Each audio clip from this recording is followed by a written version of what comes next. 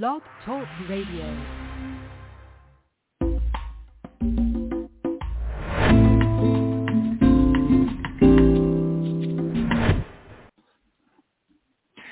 Everybody, this is Silvio Canto in Dallas, Texas on Thursday, April the 20th, and welcome to our commentary. Just a heads up, I hope you have the opportunity to watch the video that we did on Wednesday with Leslie Eastman of Legal Insurrection. We got into a lot of stories. Leslie does a lot of the COVID work at Legal Insurrection, where she writes a great deal about COVID and, all these stories about COVID coming from a lab and so on. So she writes a lot about that. And she mentioned a couple of things on our video yesterday. So check it out. It's available in our blog or here in this page. Just check it out because I think you're going to enjoy it a great deal. Leslie is a very eloquent person as well as a heck of a good writer over at Legal Insurrection. And if you haven't checked out Legal Insurrection, you should. It's one of the very best websites in the country. Well, I've got a post coming out Friday morning about Title 42. Title 42, of course, is the statute or whatever it was that was put in place during COVID to restrict people from coming into the United States because of health reasons. It was all because of COVID. That particular Title 42 will expire in the middle of May. And the reason it's controversial is because a lot of people are on the other side of the border, meaning on the Mexican side of the border as well as further south, coming north, anticipating that the end of Title 42 will mean that they can now come into the United States. And it is, to say the least, going to create quite a challenge for the Border Patrol and the people on the border, because even in Mexico, you have lots of people already basically ready. I mean, they're just like, okay, go on whenever it is. I believe that Article or Title 42 will expire on May 11th. So that's, less than a month from now. And they're expecting a lot of people to come up. Now, the Biden administration, as always, is blaming Trump. That's all they know how to do. Blame Trump, blame Trump, blame Trump. And I assume they're going to blame Trump for this one too. But the reality is that they've been running the show for 2 years. The border policy that we now have, the situation that we now have on the border, is the result of their handling of the border situation. When they came in, the border situation was much better. And that's because President Trump had sat down with the government of Mexico and say they're going to remain in Mexico until their court case came up. The net effect of that policy is that it discouraged people from coming up. There was no sense to come up because you were not going to be able to get in. So it was a lot better for people to wait their turn in their country or in another country before coming to the United States. That policy actually worked pretty well, and it kept down some of the numbers of people coming up. When the Biden administration did away with that policy, then of course it pretty much opened the door. And we're seeing the consequences of that opening. That is, 5 million people who've come in. And what are these people doing? Where are these people going to work? What kind of immigration status do they have? All of that is up in the air. Of course, there are children, too, who come in. What are you going to do with these children? Are you going to put them in school? I mean, it creates a situation that the country at the moment cannot handle, because there's no country on earth that can open and just let people come in without any sense of a legal status or whatever. So Title 42, Title 42 will end in the middle of May. And what happens after that is anybody's guess. There are people predicting a lot more chaos. I happen to agree with that. I think you're going to see a lot more chaos because that's what happens when you have this kind of crazy situation.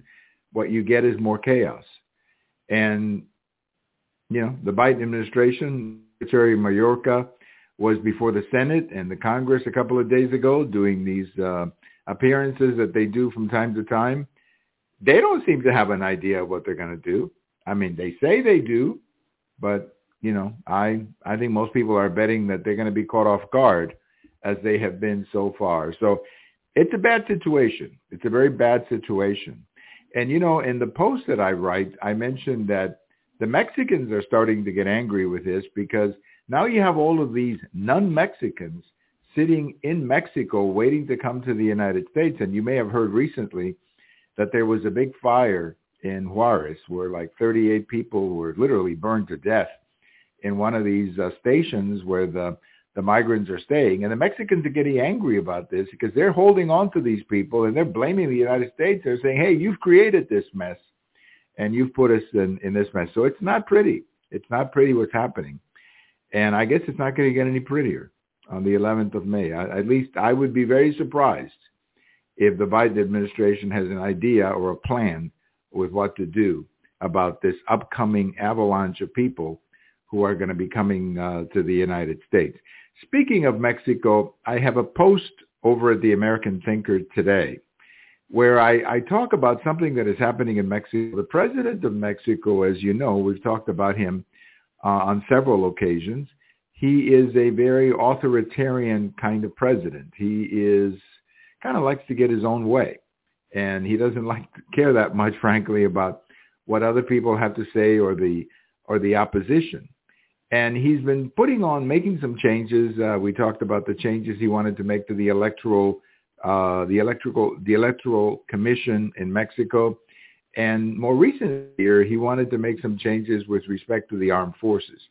And the Supreme Court stopped him. The Mexican Supreme Court stopped him on an 8-3 or 8-2 vote. And some of the members of the Supreme Court were very vocal in their opinions that Lopez-Obrador, President Lopez-Obrador, was a threat to the Constitution. And, look, anybody looking at the situation in Mexico, President Lopez-Obrador, I mentioned before, is very authoritarian. And it doesn't take a heck of a lot for Mexico, for the president of Mexico to turn into Chavez in Venezuela. Remember Chavez too. And he kept grabbing more and more power and eventually became a dictator. And that could happen in Mexico. That could very easily happen in Mexico.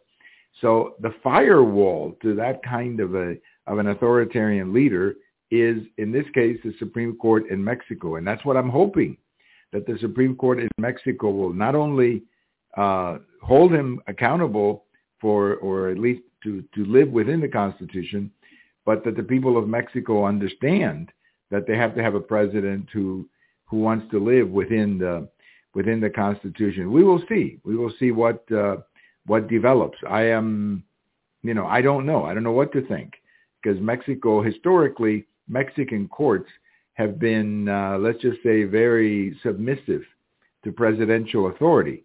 So whether this is going to hold or not, I hope it does, because I think it would be a very strong signal that Mexico, or at least the Mexican Supreme Court, is going to hold the president accountable. We hope so. But hopefully, we'll see what happens, I guess, over the next few days. There is already a story that he's angry with the Supreme Court. Well, of course he is, because he's angry with everybody who wants to get on his way. There was a big settlement yesterday between Fox News and Dominion. This goes back to the 2020 election. Dominion, I think they are the people who make these machines, the voting machines, and they were saying that Fox News was knowingly lying about the integrity of their machines. This whole thing was settled before it got to the jury. I don't know much more about it because a lot of it has not been publicized. And two sides settle is because both sides feel that a settlement is better than going to the jury. That's usually why you settle.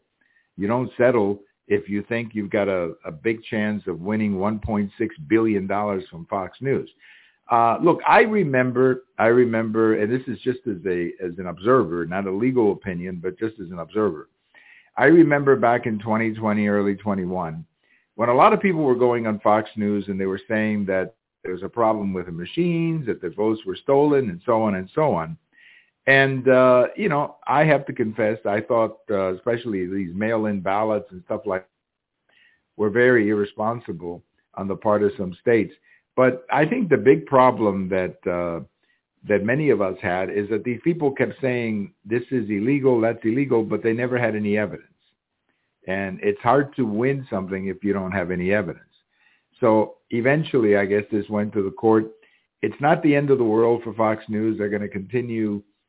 They will continue getting their 3 or 4 million people every night. Now, a lot of people in the media were very angry that Fox News settled because I guess they wanted to see Fox News involved in a trial. There's an article in the Wall Street Journal today basically telling the media, be careful what you wish for, because just like Fox News could be involved in this kind of a accusation, other media too could also be involved someday. So I think for probably the best solution was the settlement. You may see some changes in Fox News. Maybe you will, maybe you won't. I don't know. But the 3 or 4 million people who watch that network will continue to watch it.